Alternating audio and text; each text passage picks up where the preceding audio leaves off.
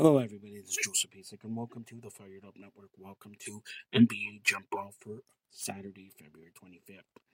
Tonight, Memphis defeated Denver 112-94. John Morant, 23 points, 7 rebounds, 4 assists.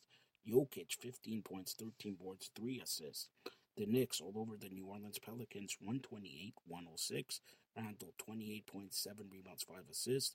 Richardson, 16 points, 4 steals, 4 assists. Charlotte defeats Miami 108-103. Ball 19 points, 13 assists, 7 rebounds. Hero 33 points, 7 rebounds, 5 assists. Indiana 121, Orlando 108. Turner 24 points, 8 rebounds, 1 steal. Wagner 21 points, 6 rebounds, 2 assists. The Boston Celtics defeated the Philadelphia 76ers 110-107. And Utah beat San Antonio. And also for the Raptors report, check out Raptors Roar.